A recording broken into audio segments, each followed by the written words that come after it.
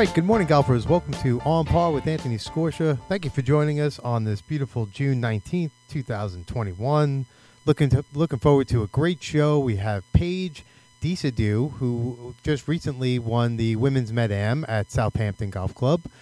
Paige is a graduate of Smithtown West. She's an 11-time Met PGA Tour event winner. She's played on the Met PGA Ryder Cup team for 3 consecutive years, 5-time All-League recipient, 3-time All-County, 2018 All-Long Island team selection, and a 3-year team captain at Smithtown West, and now is a sophomore, I believe, at Monmouth University, so where she's had a couple of top 10s, top 20s in this sort of crazy COVID year. So looking forward to talking with her. But we will be right back in 90 seconds. You're listening to On Par with Anthony Scorsia. Pete's Golf. Since 1979, Pete's Golf has been practicing the art of club fitting and has been selected as a top 100 club fitter by Golf Digest magazine. At Pete's Golf, we use the best technology available to create an exceptional fitting experience for every customer that walks into our store. Visit PetesGolf.com or call 516-248-6891. That's 516-248-6891 and get your next set of clubs fit for you. Golf course superintendents are the unsung heroes of our great game. Due to the game's efforts, we now have turf that needs less water, courses that are more sustainable, with many now offering natural wildlife habitats. From the days of old Tom Morris, golf course superintendents have given golfers a reason to love this great game. But don't take my word for it, Jack Nicklaus agrees. If you love golf like I do, thank a golf course superintendent. A message from the Golf Course Superintendents Association of America and local superintendents everywhere. Hey everyone, this is Chris Foschel with Mizuno. There's no better feeling than having your clubs perfectly dialed in, and with over 2,000 authorized performance fitting partners nationwide, it couldn't be any easier to get custom fit using Mizuno's revolutionary Shaft Optimizer 3D. Find the right shaft and match it with any of our legendary grain flow forgings or our award-winning hot metal irons featuring high-strength chromoly. Visit MizunoGolf.com to find the nearest authorized fitter in your area, and remember, nothing feels like a Mizuno. All right, and we're back. Pleased to be joined on the line by Paige Desadue. Paige, how you doing this morning? Doing well. Thank you for having me. Yes, it's great to have you, and congratulations on your recent win here. And that has to be exciting, and you must be still enjoying the moment, to be honest with you. Yeah, absolutely. It was an exciting win, and I've gotten support from the community. I'm really blessed to have had everyone congratulate me, but thank you so much for having me. Yeah, no, it's a pleasure to have you on. Before we get to your championship round, I just wanted to sort of maybe just take us through a little bit about your through your golfing journey. How did you get into golf? Who introduced you to it, and how have you enjoyed it? So I have a unique background with golf. My parents don't play. No one really in my family plays golf. So I live about 5 minutes from Smithtown Landing, and as a little kid, my parents would take me to the summer camp at Landing every year. And my brother and I played as young kids, and I wasn't very involved in it until about maybe 12 or 13 when I was able to fully mature and understand the game. And since then, I've fallen in love with it. It's really been my life and my identity, and I absolutely love the game. Was that camp? I'm sorry. Was that camp the? No, I just wanted to jump in. Was that camp the? Mike Hebron's camp, the one that he's done, and with Henry and all those guys? Yep. Oh, that's a great camp. Yeah, I loved it. It was a great opportunity. It kept golf fun when we were little, and that's kind of what sparked my interest. And since then, I've just, spent I'd call them my family down at Landing. I absolutely love the environment there, and it's a great junior environment, too. They make golf in a unique way. Golf is very mature to understand. And I think that they just keep it interesting and, exciting for little kids. And that's exactly what got me into it.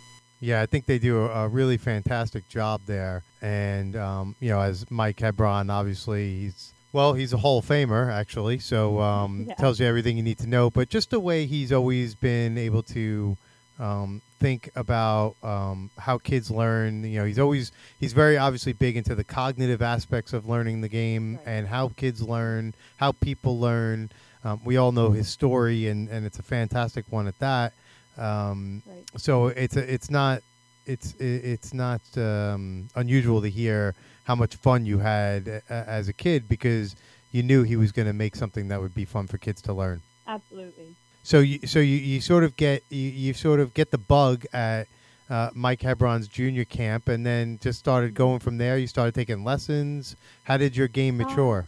So I took lessons. As I was saying, I did Irish dance as a young kid, and I actually broke my hip when I was 12. So I had a summer where I was faced with I couldn't do anything overexerting my hip, but golf was the thing. I could use a little push cart, and so I have this competitive edge in me, and I felt the need to do something that, use that competitive edge, and I put myself in a bunch of Met PGA tournaments. I would do like 9 holes walking with my little push cart, and since that summer, I'd say I got the itch, it was like that feeling when I would put the work in and I saw the results, it was like I'd shoot 53 every 9 holes, and it was like, okay, I was plateauing, but I was putting the work in, and I loved seeing the direct results. So I would say after that, I started I made the varsity team in 7th grade, and since then I loved the high school experience and doing the Met PGAs, and that's how I got into it. Really, it's just I love the competitive nature of the game. Yeah, absolutely, and you're right. It is something as an individual sport like golf. You make a good point. There's direct results, right? So you already have that immediate feedback, not just from a score standpoint, but from a shot standpoint. Every shot is direct feedback, and sort of that would be something that Mike Hebron would love to hear, right? You're always learning from every shot, and so it's just it's just feedback of what's going on. It's not, and so every shot's feedback, every hole, every round, and so I totally get what you're saying, and it makes you. I guess that's what makes people want to turn around and start going again to get better, because of that instant feedback. Yeah, they say it's like an itch, right? You get the itch, and it was like that's what I got when I was younger, and since then it's stuck, and having the facility so close to me. My parents would drop me off for the day, and I love the environment down there. There's so many facilities at Smithtown Landing that enabled me to grow. I mean, I'd start on the par 3, and then once I was old enough, I got the regulation course, but I'd spend hours on the putting green, hours on the range, and just seeing that direct feedback was really what got me into it. I love that you started. I love that Mike calls that the learning links, and I think I think he's onto something there. I think all par 3s should be called learning links. I think it's a wonderful place to start the game, and not only that, it also becomes aspirational to play on the big course. Would you agree? Yes, it was almost like a graduation. It's like graduation from the learning links. And I remember the first time I played, my parents took pictures of me on the first hole, teeing off from the red tees, my little push cart. I just felt some level of accomplishment from getting there. Being able to use my driver. Yeah. It was cute, but I love those learning links. I go on them all the time for short games. It's a great environment down there. Yeah, I mean, I there's a little par 3 golf course near where I live, and I would go there all the time. I think it's a great place to work on things. A swing is a swing. It may not be a driver swing, but a wedge swing you're still swinging the club, and like you said, you can be. If your swing is bad with a wedge, it's going to be bad with a driver. So it doesn't really. You don't need to go on the big course to figure out that you can't hit your driver, or whatever the case may be. But in addition to that, you can still work on the most important aspect of the game, and that's the short game and recovering and getting the ball in the hole. Exactly. What's your favorite memory? I guess from your high school or maybe just growing up. Playing golf as a young amateur, do you have any favorite moments from golf? Think here. I'd say in some summary, I'd say all of my experiences with the high school team were just I loved them. I loved being on a team, and although it's an individualized sport, I loved being able to collaborate with other players. Accomplish one goal. And I'd say my favorite event was in high school, at least my favorite event was my senior year in counties. It was an awesome experience. I mean, I had won by I don't even know how many. It wasn't even that. It was just like it really was just accumulation of all the work I'd put in since seventh grade, and it was just an experience that I'll never forget. And it was amazing to see like young players on my team do well, and this year they won the counties. So it's just like it all came full circle at that senior year counties, which was awesome. Sure. And I just love being on a team. That's why I went to college, and it's just I absolutely adore playing college golf. It's my favorite thing. But I'd say in high school it's that senior year counties. Yeah. When did you decide that you thought? When did it occur to you that you might want to play in college, and how was that process? So I would say maybe freshman year of high school was when I realized, okay, like that would be a goal of mine. The nursing I knew I wanted to do. As my mom's a nurse, that was always a goal of mine, and I wanted to find a program that made nursing and golf work. Mm-hmm. I looked at a bunch of D1s around, the Northeast and the MAC conference, and I absolutely loved my coach at Monmouth, so it was an instant click. And so that whole recruiting process was fairly, it was trying, knowing that, there's so many options and what's the best fit. And but yeah, I would say at Monmouth, I knew that it was just going to be a balance of academics and athletics, and they were the most willing to make the nursing combination work, as golf is like a fall and spring sport. Right. It gets tough at times, but the program really helps me out to succeed. Yeah, that's a big deal that people don't realize. To be a student athlete, everybody knows the difficulties of being a student athlete. That's not a surprise. But right. Particularly nursing is very difficult. In fact, some sports or maybe some coaches might even, and I don't mean to just, make a blanket statement, but I would think some coaches wouldn't even want like a nursing student just because of the scheduling and just because of the difficulties, because of the labs and whatever the science. Absolutely. And it's really, really hard to be committed to a top program or a collegiate program. It doesn't really matter what Division I, Division III is. They're all competitive and require a lot of commitment and dedication and whatnot. So it's really remarkable and a credit to Monmouth that they're willing to work with you on that. Yeah, it's awesome. There were some programs where it's not that they blatantly said, no, you can't do both, but it was more like, okay, well, you're going to be on your own and trying to make that work, and there's going to be events that you have to sit out. And I knew that I didn't want that. I knew I wanted to stay competitive because, I have 2 years. It's 3 years maybe with this 5th year eligibility left. I knew I wanted to compete and give it all I had until I entered the workforce, So mm-hmm. I'm just blessed that I have the program that I have, and the opportunities that I've been given with college golf has been amazing. And how has it been this year? It's been a crazy year, this COVID year. Yes. I can't imagine all the regulations you guys have gone through. I know, what it's been like, in local education, but how about for you and the team and trying to keep everybody together, but distant and mask wearing and everything that's been going? It's sort of been a very strange year.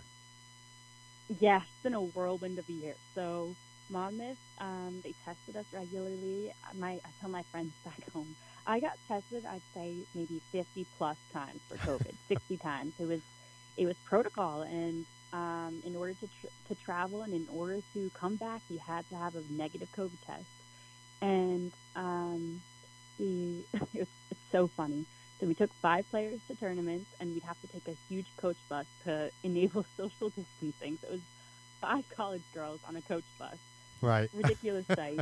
And we actually played a spot some because of they didn't want us to play with other teams. Normally it'd be one girl from like Fairfield, one girl from Sacred Heart, but no, it was 5 Monmouth girls in a 5-some. Oh wow. So the hours, it was like 6-hour rounds. It was playing with your teammates. Love my teammates, but it just threw off your own personal game, because it wasn't what we were used to. Right. But obviously we made it work. We were so grateful. We lost a whole year of college golf, so we were like, all right, we'll do what we have to do to get back into it. Sure. And we were able to, fortunately, no one tested positive on my team for COVID during the spring season. Mm-hmm. And we were able to fly down to Florida for the MAC championships in Disney. And So how was that that? was cool. It was good. I mean, our last day got cut short due to rain, but we Okay. had it was 3 rounds, and it was good. You know, I didn't play my best golf, but it was a great opportunity. My first max, crazy as a sophomore, Yeah. because we lost the first year. But we were just so grateful to have been down there, and we got down there, got off the plane, had to go get tested the day after, and we were like, we just pray. And when we got that negative test, we were like, all right, we made it this season without COVID. Because teams were dropping like flies. I know. It was crazy. And you're right. But, It's hard. It's real. hard to. Well, first of all, it's your first experience down there and your first championship, Yeah. and then you gotta be stressed out that you're gonna get. You have to be tested, and you're worried about if everything's you're gonna fly down there, and then your hopes be dashed. Yep. Just from you could even not even have it. Maybe you get contact traced or something like that, and it's just sort of. Yeah. So it's a stressful environment. Yeah, absolutely. COVID was not an easy. I mean, obviously, it's still, in existence, but I pray that it's more contained next semester. What did But, you? 100%. What did you learn about yourself and your golf game specifically in college that maybe you didn't have when you were in high school? I learned.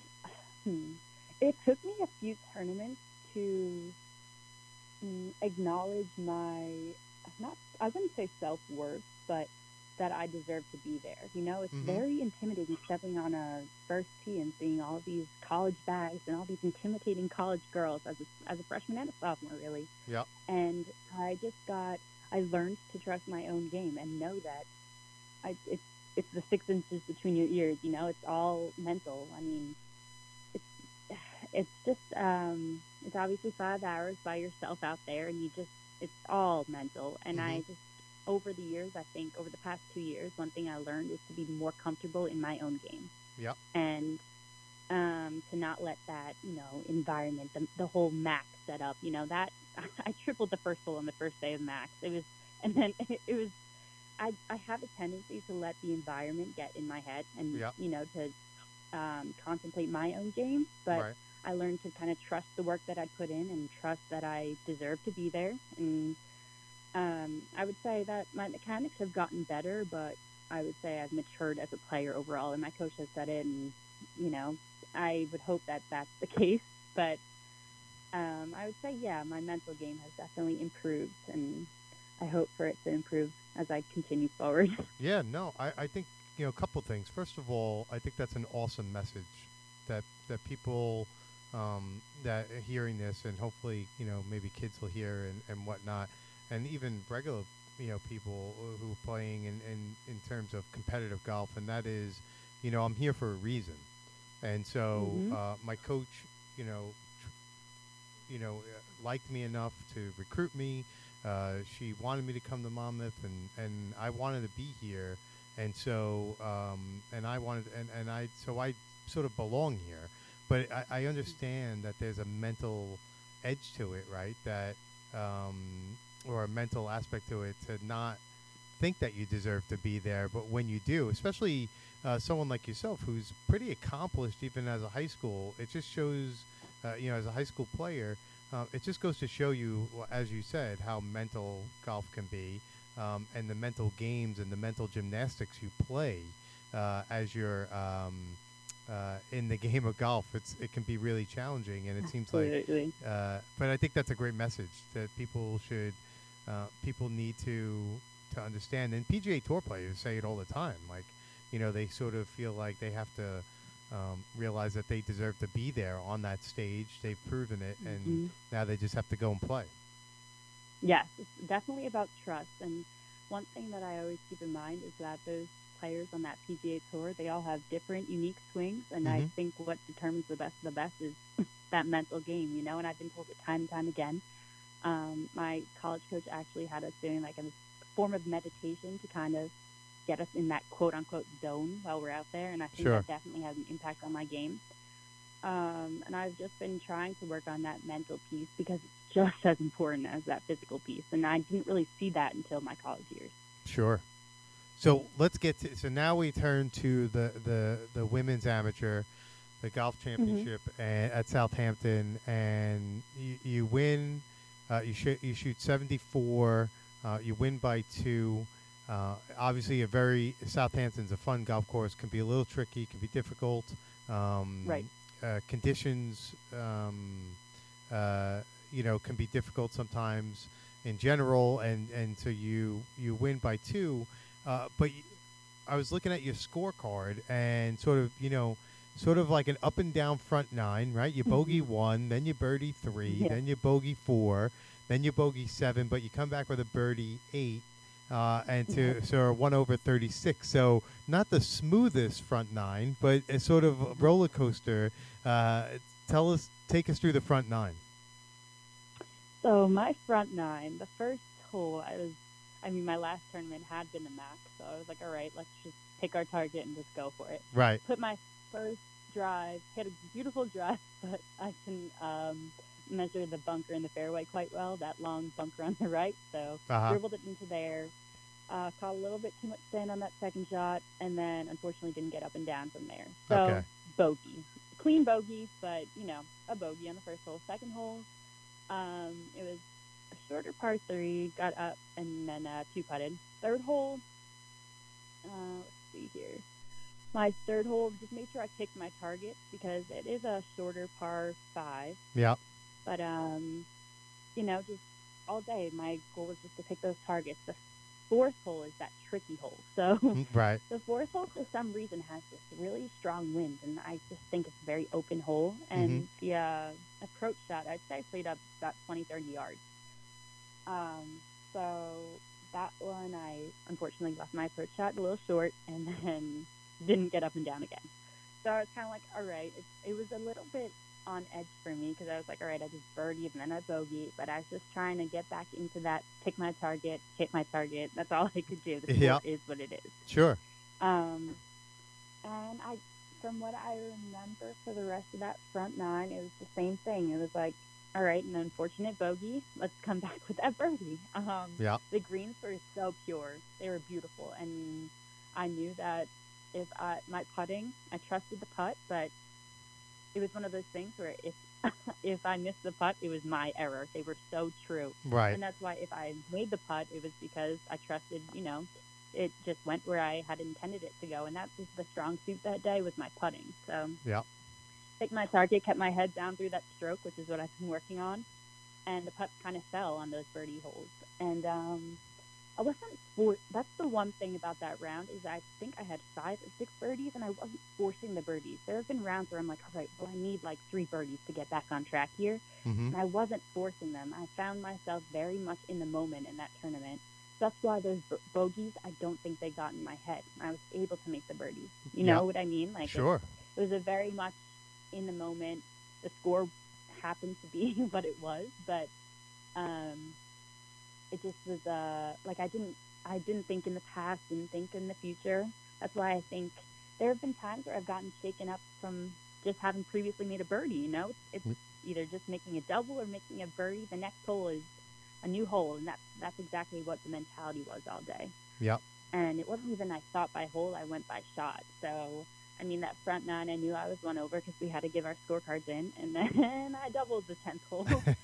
So, but then again, I went double, and then I think I birdied the next one. So it was a very, I'd say I was flexible. I stayed in the moment, which is what I've been working on, and that was the day pretty much, and it's amazing. Yeah.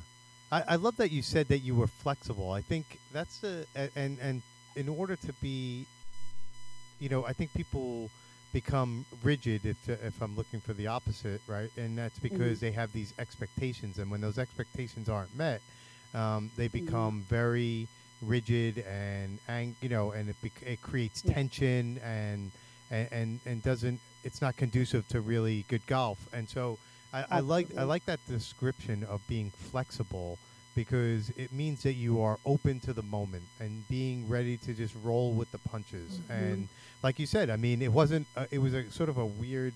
You had an up and down front nine, then you doubled 10, birdie 11, bogey 12, par 13. So you're sort of running the gamut right there in the first four holes of the back nine, right?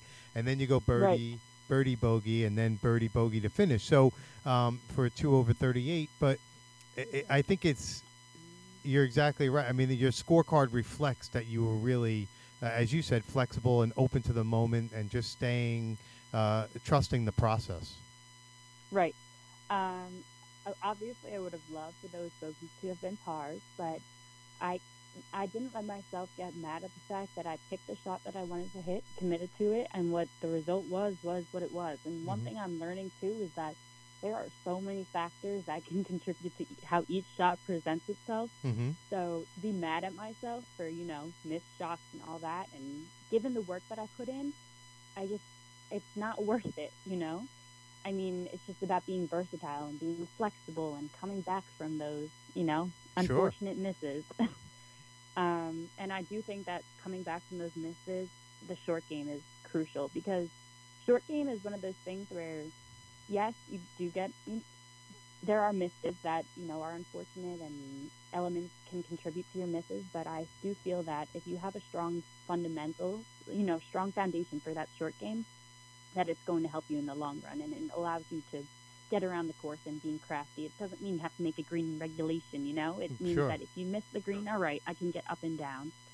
And I don't know, it was a great round, and definitely every round I'm taking as a learning experience as I'm still young. But I think it was breakthrough in that it was just in the moment. I was in the moment during that round. Sure. And honestly, the most roller coaster of a scorecard I've had in a while, Absolutely. What are your plans for the summer now? So I have a few tournaments planned for the rest of the summer. I have another event being held at Deepdale on June 28th. It's at Deepdale, and it's for the Women's Metropolitan Golf Association. And then I have the Met Open, which is the Met Am, basically on steroids. It's, with pros and amateurs. That's July 5th and 6th at Appomattox and Rye. And then I don't have too many throughout July, and then the Long Island Women's Am in August. And if there's any smaller tournaments that I can enroll myself in, I will. But I do want to keep in mind that I do have a pretty heavy fall season, too. So a pretty heavy what? I'm sorry. Heavy fall season. We have a pretty set calendar for the fall. We get right into it when I get back. Right. Yeah, no, you definitely need sort of that little break so that you're back before you get back to work, and then sort of getting right into the grind. So it sounds like you got a pretty exciting summer coming up. And what are you going to work on as you get ready now for the summer tournaments?